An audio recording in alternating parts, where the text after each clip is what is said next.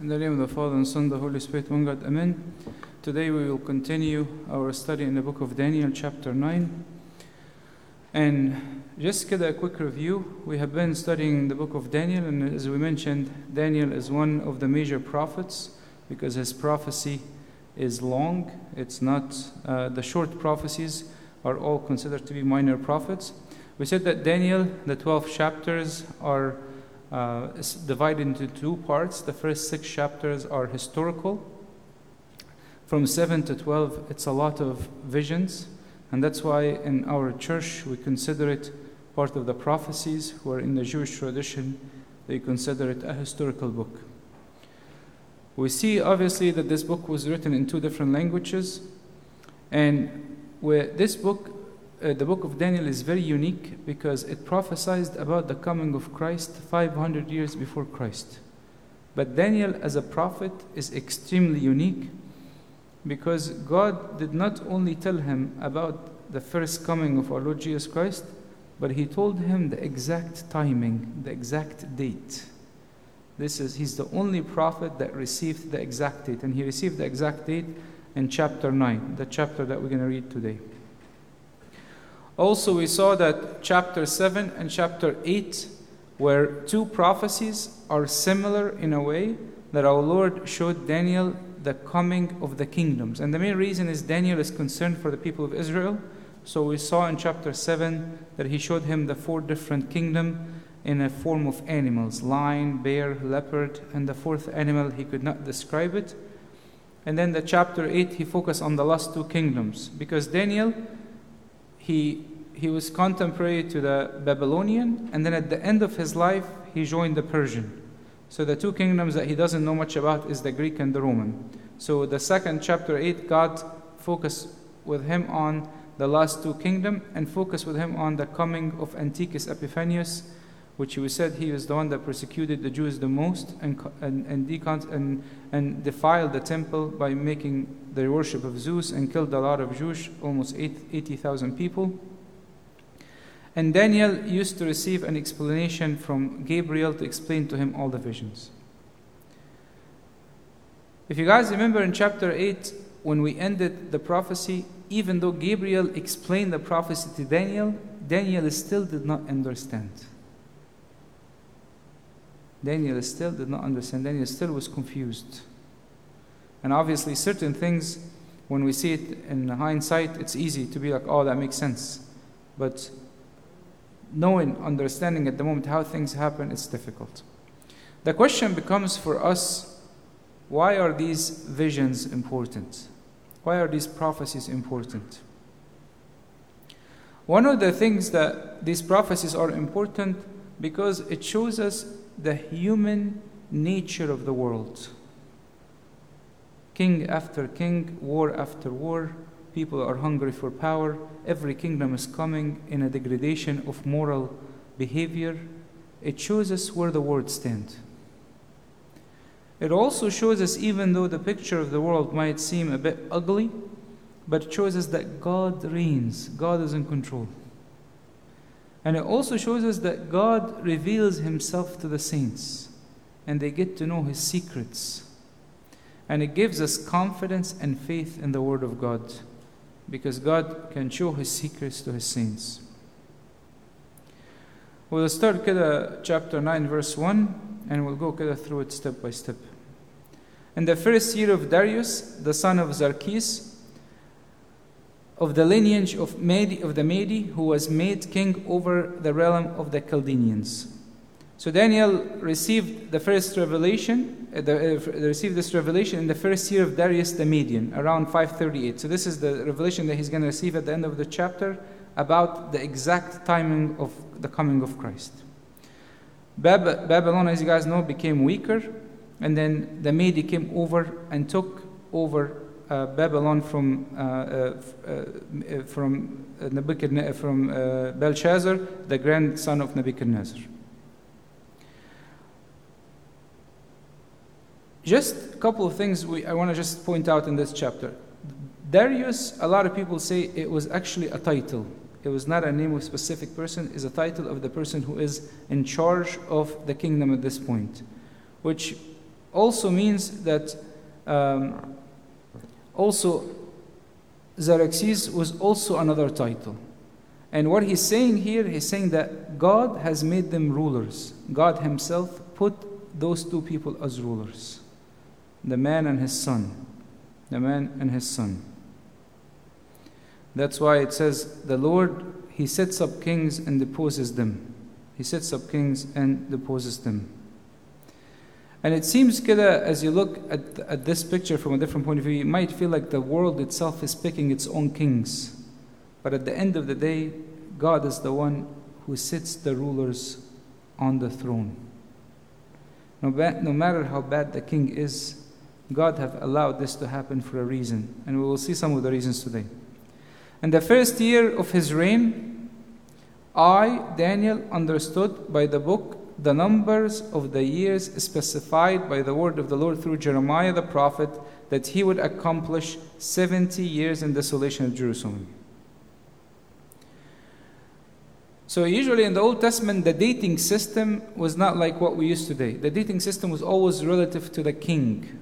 So when you have, for example, the reign of Darius, so they'll say the first year of the reign of Darius, the second year of the reign of Darius, until the coming of Christ. And after the coming of Christ, we use the typical numbering system that we have. Okay?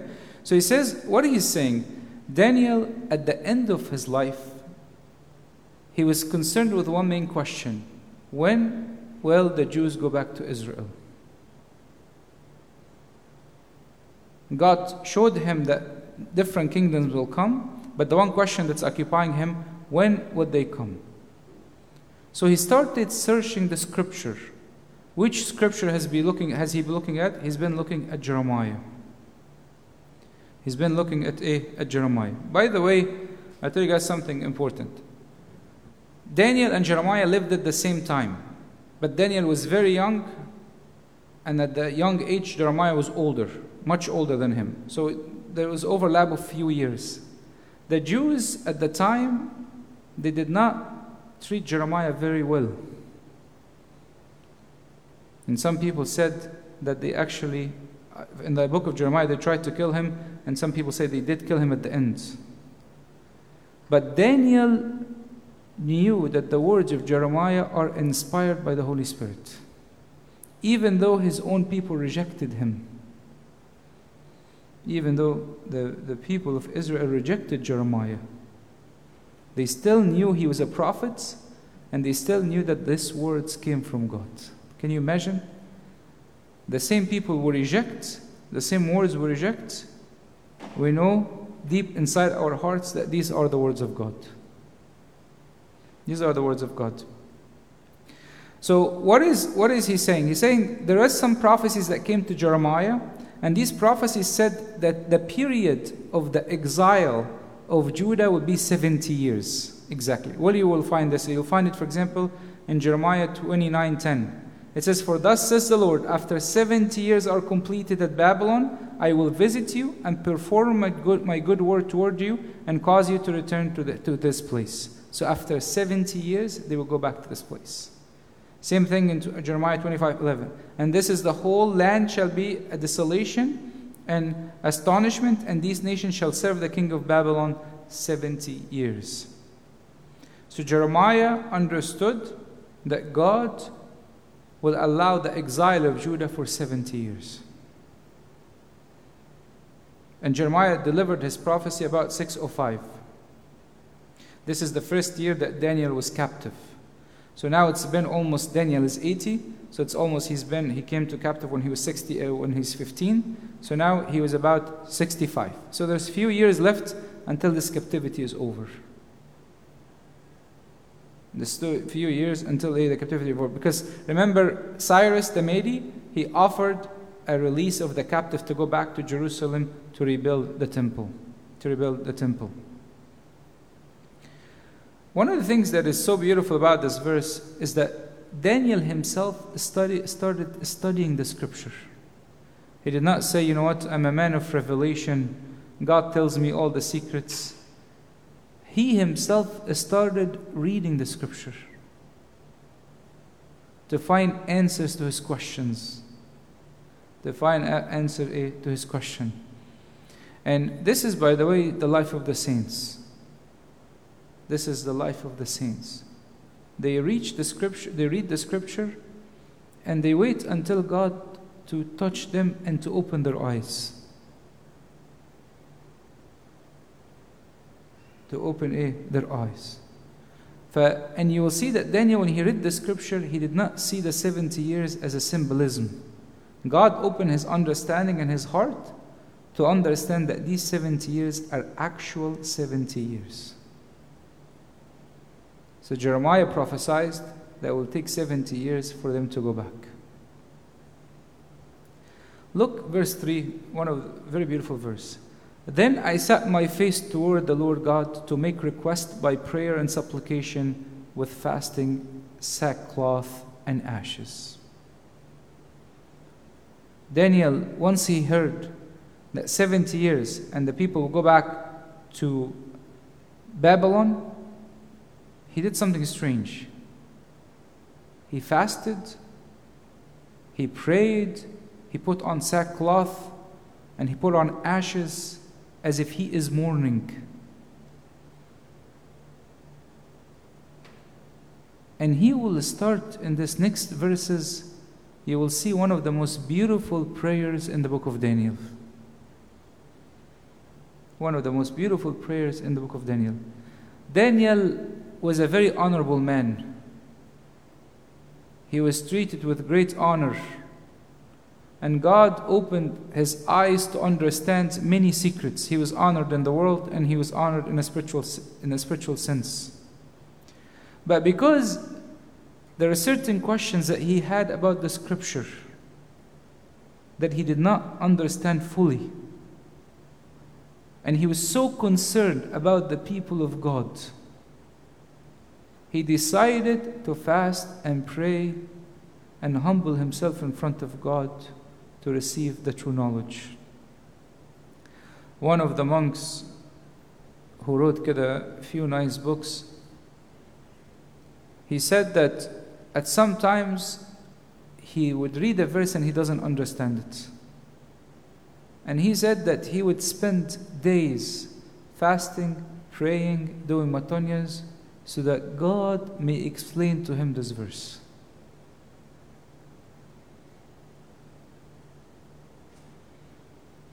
And that shows us the scripture is not simply information. It's written by the Spirit of God, and it must be received by the Spirit of the believers. It must be received by the Spirit of the believers. Look at this. Daniel, who was claimed one of the wisest people in the whole empire of Babylon, stands in front of God telling him, I do not understand. Now he's probably 80 years old of faithfulness and a strong relationship with God. He tells him, I do not understand. Help me to begin. Help me to understand. And his prayer, his concern, I want you guys to be clear. What is he concerned with? One, to understand the prophecies more. And number two, when would they go back to Israel? When would they build the temple? Why is he concerned with building the temple? Because this is the relationship with God. To them in the Old Testament, worshiping in the temple meant there's a relationship with God. So that's what he's concerned with. And because he doesn't understand how things will happen, he prays. And he doesn't just say few words insincere out of just his lips. He prays, he pours himself out. For days he will be fasting. For days he will humble himself. For days he's praying, and he put on sackcloth. Look, it's so beautiful. He says, I set my face toward the Lord God. And as he's reading the scripture, he lifts up his face to God and asking him, explain to me. Maybe meditating on the word of God. That's why always in our church tradition, we always have the scripture mixed with our prayers. We always have this. Why? Because the scripture gives me the material to pray. Otherwise, I will pray constantly about myself. But the scripture will give me to understand how to pray for other people. How to pray to ask for the promises of God. How to pray to ask for the work of the Holy Spirit. It will teach me something different than what my typical intuition would want me to do.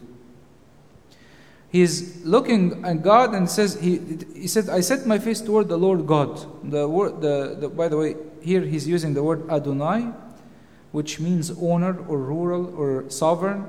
And it's usually this word in the Old Testament is identified with Yahweh.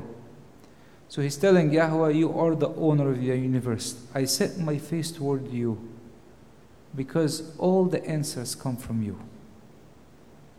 All the answers come from you. And when somebody prays and adds fasting, it shows the seriousness of the request. It's very common when people say, you know what, let us fast Wednesday, Thursday, Friday for a special problem. When I start offering self-sacrifice and self-discipline, it shows the seriousness of my prayer. One of the worst things we can do, we say we believe in God by words, but our practice and our action doesn't show it. That's fake. That is not faith. Here, what is he doing? He's fasting, he's praying, he's putting on sackcloth as a symbol of humility and extreme sadness. And it's important for us to understand a lot of times before I am going to pray to God, I should put myself in an environment of prayer. How is it possible ever that I pray after I hear some worldly songs or watch some nonsense movie or I'm eating too much food? Or I have to put myself in the right environment of prayer.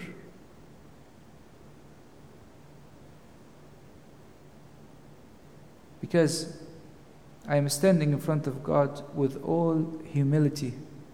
I'm standing in the presence of Yahweh, the one who has all the answers. The one who has all the answers. From verse 4 to verse 19, we will split them into three different sections. Verse 4, we're going to call it worship and love. From verse 5 to 14 is a confession of personal and national sins. He's confessing his own sins and the sins of the nation. And after almost 14 verses, Daniel will start making his request known to God. Look at this prayer as we will go through it. You will see that Daniel will not make his request known to God right away. He's going to start first worshiping God, adoring God, talking to God about who God is before he starts making his request. So what does he say? He says in verse 4, "And I prayed to the Lord my God and made confession and said, O Lord, great and awesome God, who keeps his covenant and mercy with those who love him and with those who keep his commandments." He's confessing to God. What is he confessing? He's confessing the greatness of God. He's confessing the greatness of God. When I confess the greatness of God, I will be able to start putting myself in the right frame of prayer, that many of my own personal requests or desire before prayer will be diminished. Giving the glory to God at the beginning is almost like a fire that destroys all my earthly desire.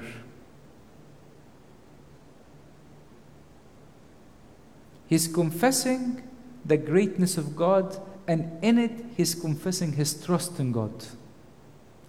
I trust in you. I trust in who you are. Later on, he will start confessing his own weakness. You know, the mind of Daniel is so filled with the words of the scripture that even that simple verse that we just read, you will see it in Solomon's prayer in 1 Kings 8, you will see it in Jeremiah, you will see it in Deuteronomy. When he's talking to God, he's using the words of the scripture. He's telling him, O Lord, great and awesome God, who keeps his covenant and mercy with those who love him and with those who keep his commandments. These are very similar words of the scripture. These are the very similar words of the scripture. We naturally do not know how to pray. That's, by the way, what the Bible said. This is not what I'm saying. The Bible says we do not know how to pray. The Holy Spirit intercedes on us, on our behalf. How many of us know how to speak to God? You know, if you're meeting, for example, the President of the United States tomorrow, they're going to probably give you a small crash course on what's the protocol of how to speak to the President.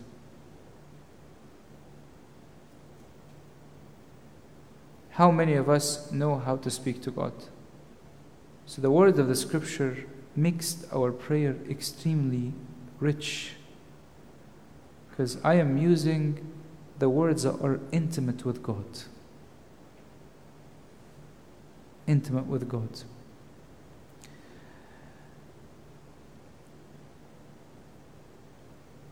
When he's talking to God, he's reminding him of something extremely important. He's telling him, God, you had a covenant with Abraham.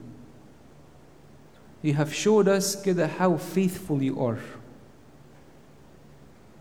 So when he's talking to God, the first thing he's saying, he's telling him, God, I'm using the words of the Bible, but I'm also reminding you of all the work you have done in my life.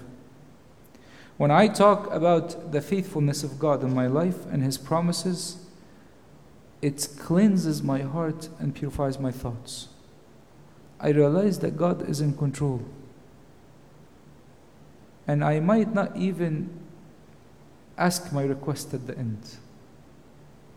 When I stand in front of God and tell him, God, you know what? I know how faithful you were with me in this. Even though I have sinned and committed all this, you still have sent people to outreach to me. Even when you taught me to hear your voice and to hear your grace, I still rebelled and disobeyed you, but you still brought me back.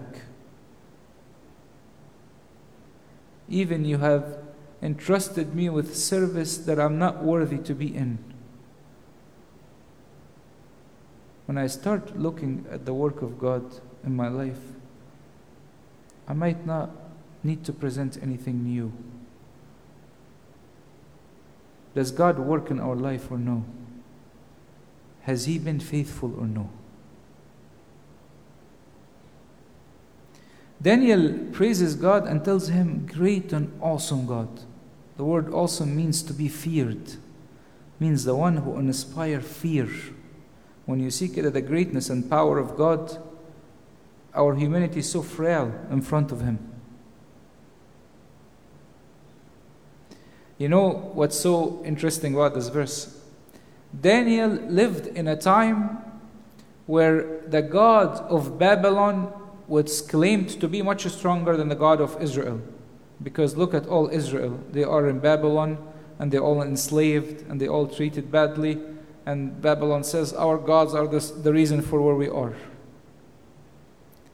But he still, even though the situation he's in does not reflect an awesome and a great God from a worldly point of view, he still knew his God. He still trusted in God. He never doubted the greatness of God. He never doubted the greatness of God. Who is the God we worship? The one He keeps His covenant. The word covenant, by the way, is always related to love. It's a covenant of love. The word hasad in Hebrew, which is used for covenant, it's more about loyalty of love. That's the covenant. And who received the covenant? Abraham. God, He told him, I will give you a land. and your inheritance will be like the stars of heaven and the sand of the seashore. Daniel was appealing to God's heart of love. He's not praying to anything. He's telling God, you are love. You are powerful, and your relationship with humanity have showed that your nature is love. Nature is love. Look at the last part of this verse. What does he say? He says, who keeps his covenant mercy to those who love him, and with those who keep his commandments. So what is he saying here? This is an important part. He's saying that all of us, by the way, are subject to the mercy and the love of God. But for a temporary period. It's not forever. But then he said, those who love God are the object of his eternal mercy and eternal care. What does that mean? It means there's a time where it might be hard for me to repent. There's a time when I do not respond to the grace of God, my heart will be hardened. And even if I hear words that rebuke me and move my heart, they might not do much work. If I hear he's saying, God's mercy are shown to who? To those who are faithful to God. Everybody will experience his mercy, but those who are faithful to God will experience his mercy forever. Forever. Verse 5, what does he say? We have sinned and committed iniquity, and we have done wickedly and rebelled, even by departing from your precepts and your judgments. Daniel is confessing on behalf of all Israel. You know, the word sin means missing the mark. And the word committed iniquity means I bended the word of God, or I twisted the word of God. He's telling God, we have done everything possible. We have missed your words, we have twisted your words, we have even rebelled against your word. We have rebelled against your word. Rebellions, by the way, is one of the most dangerous response to the commandments of God. Because the result of rebellions is the hardening of the heart. I'll give you an example. Some people, all of us sin. But some people become courageous in sin. Courageous in sin. They start taking pride in their sin. They start sharing their sins on social media as an element of pride. They bring people together so they can sin together. These sort of things harden the heart of the people. He told him, we have turned away. We refuse to obey your commandments and your law. Here, when obviously he's talking about the law, he's talking about the full law. St. Jerome, he's saying, Daniel's people are so stubborn that they are far away from God's truth and forgiveness. One of their biggest sin is that they are stubborn.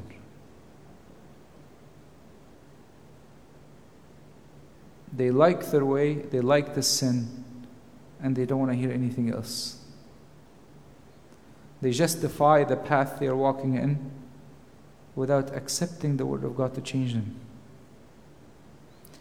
You see, when you look at this verse, when you look at the whole book of Daniel, the book of Daniel does not mention a single sin of Daniel himself. We're not saying his sinless, but all humans are born with sin, except our Lord. But Daniel did not rebel against God. Daniel did not try to disobey God. But Daniel was so worried about the people of God. I'll tell you guys something. A lot of times, even I think me personally are guilty of this, is that when we stand and pray, most of the prayers I'm asking things for myself, even for a spiritual virtue. God, give me humility. God, give me clean heart. Create in me a clean heart. I'm usually asking for myself. And part of some time of our request, part of it, that we want to be better than everybody else spiritually.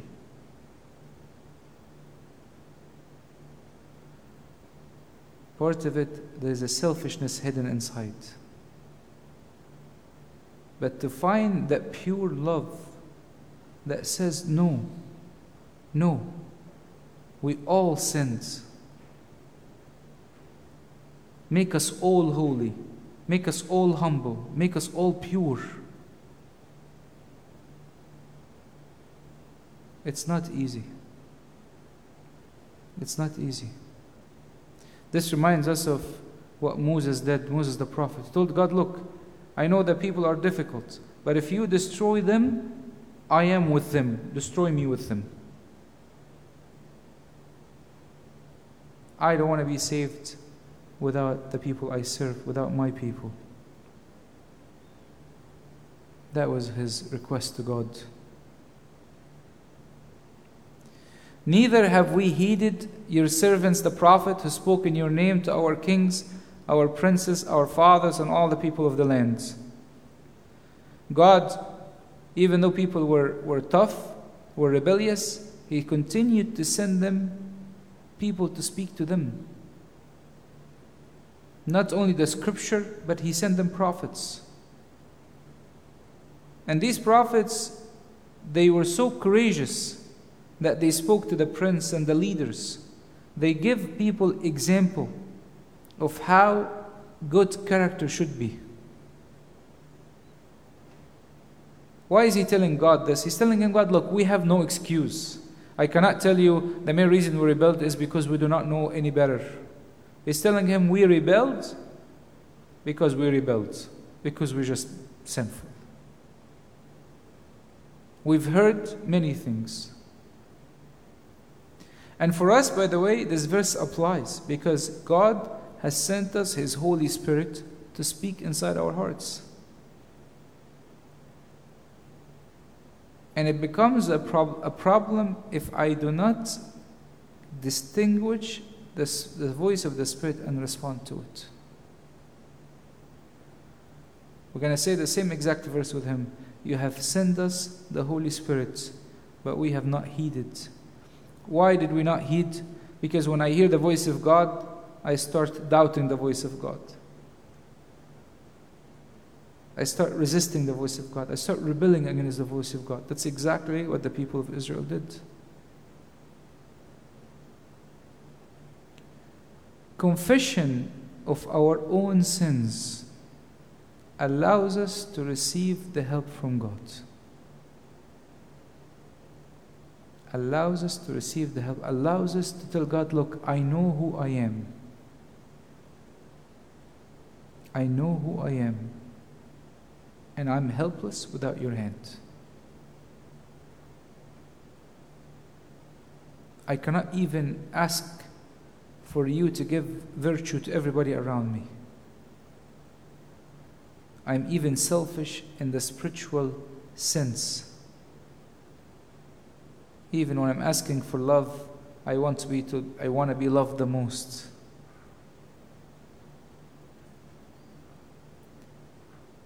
Verse 7, it tells him, O Lord, righteous belongs to you, but to us shame of face, as it's this day. To the men of Judah, to the inhabitants of Jerusalem, and all Israel, those near and those are far off in all countries, to which you have driven them, because of the unfaithfulness which ye have committed against you. O Lord, to us belongs shame of face, to our kings, our princes, and our fathers, because we have sinned against you. He's telling him, to us belongs shame and disgrace. What is he talking about? Israel is captive. The temple is destroyed. they are broken. He's telling him, to us belongs the shame. Sin put us down.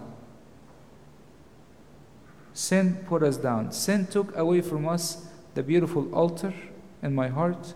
It took away the beautiful communal worship that we had. Took away the holy land that we had. It took away all the things that we beautifully had. That's why we should not take sin lightly. Daniel here is saying what? The past sins of Israel are still until today bringing us dishonor. Some sins, even when we repent, whenever we repent and confess, God forgives our sins. But some sins might continue to have an impact. For example, when somebody gets addicted to alcohol, or somebody maybe becomes abusive and gets a legal record, there are certain things that continues with you. And he's telling him the sins of Israel are repeated. You know what's interesting? I'll tell you guys just a quick historical review. If you guys remember, we had the people of Israel were two different countries. Israel, which had 10 different tribes, and Judah, which had 2 tribes. Israel was so corrupt that they fell under the Assyrian. And God showed Judah, which is a very small country. God showed them, look at Israel. They have disobeyed me, and I allowed them to be completely destroyed. I'm giving you a chance. What did Judah do? Nothing. Nothing. As if this message does not concern us. Just few years later, 100 years later or so, same thing.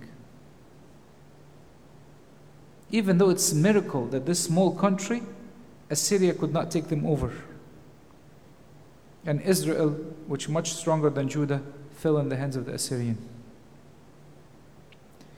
We look at this in a spiritual sense. Spiritual sins. That when I am following the commandments of God and faithful to Him, I do not fall easy in the hands of the devil. He does not break me. He does not steal my peace or my joy, because I am faithful to the commandments of God. To the Lord our God belong mercy and forgiveness, though we have rebelled against you. In Hebrew, the words for mercy and forgiveness are plural. So it's not like it's oceans of mercies, oceans of forgiveness. And what Daniel is implicitly saying, he's telling God, look, the fact that you're chastising us is a symbol of your love for us. The fact that you've allowed us to come to this point is because you love us. This is the person that understands God correctly and understands what is the goal that God has for us. You see, by the way, until now, Daniel has not asked anything of God. You're great, you're awesome, you're Lord of mercy, you keep your covenant, you're full of forgiveness. We have sinned, we have rebelled, we have committed iniquities. There's not a single request that he asked God. We have not obeyed the voice of the Lord our God to walk in His laws, which He set before us by His servants the prophet.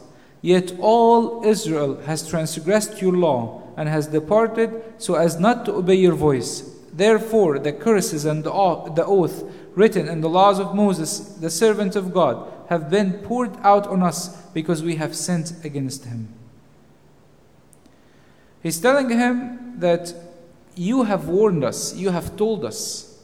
He gave us curses and sworn judgment in the book of Deuteronomy and told us, if you do not follow my commandments, I will make you go to exile. I'll make you slaves of other nations. The words of God are true.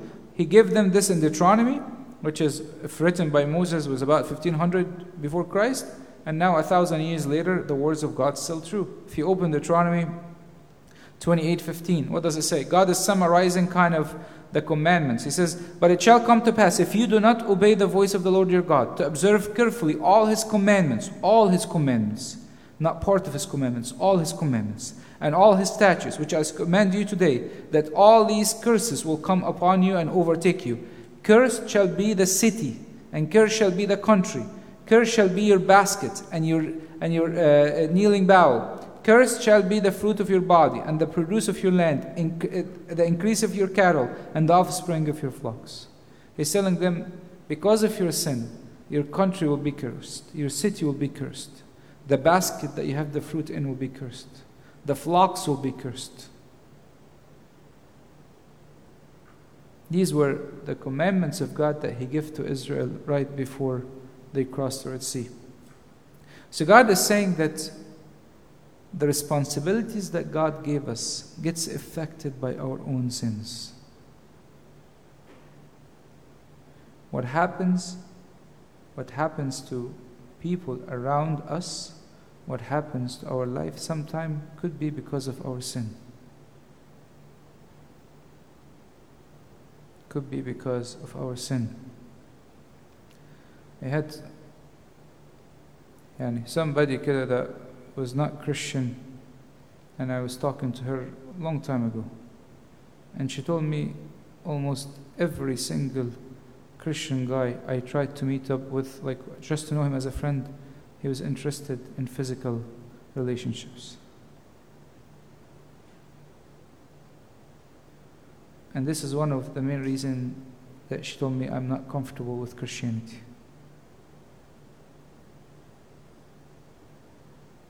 Our sins affect people. Gandhi is a great example.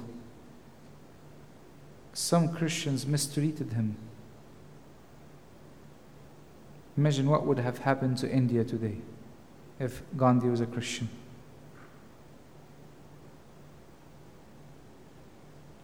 Adam and Eve were responsible for the food supply of the world.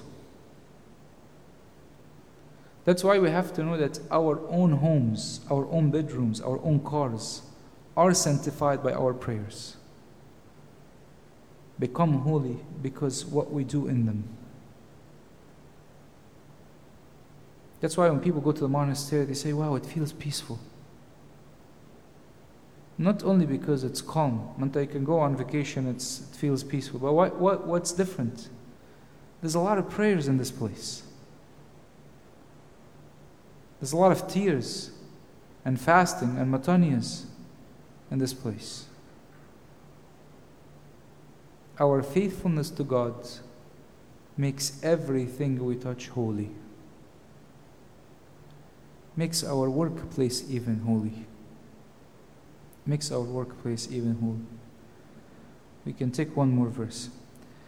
And He has confirmed His words which He spoke against us and against our judges, who judged us by bringing upon us a great disaster. For under the whole heaven such has never been done as what has been done to Jerusalem. He's saying God was true in His judgment. God is as true as in judgment.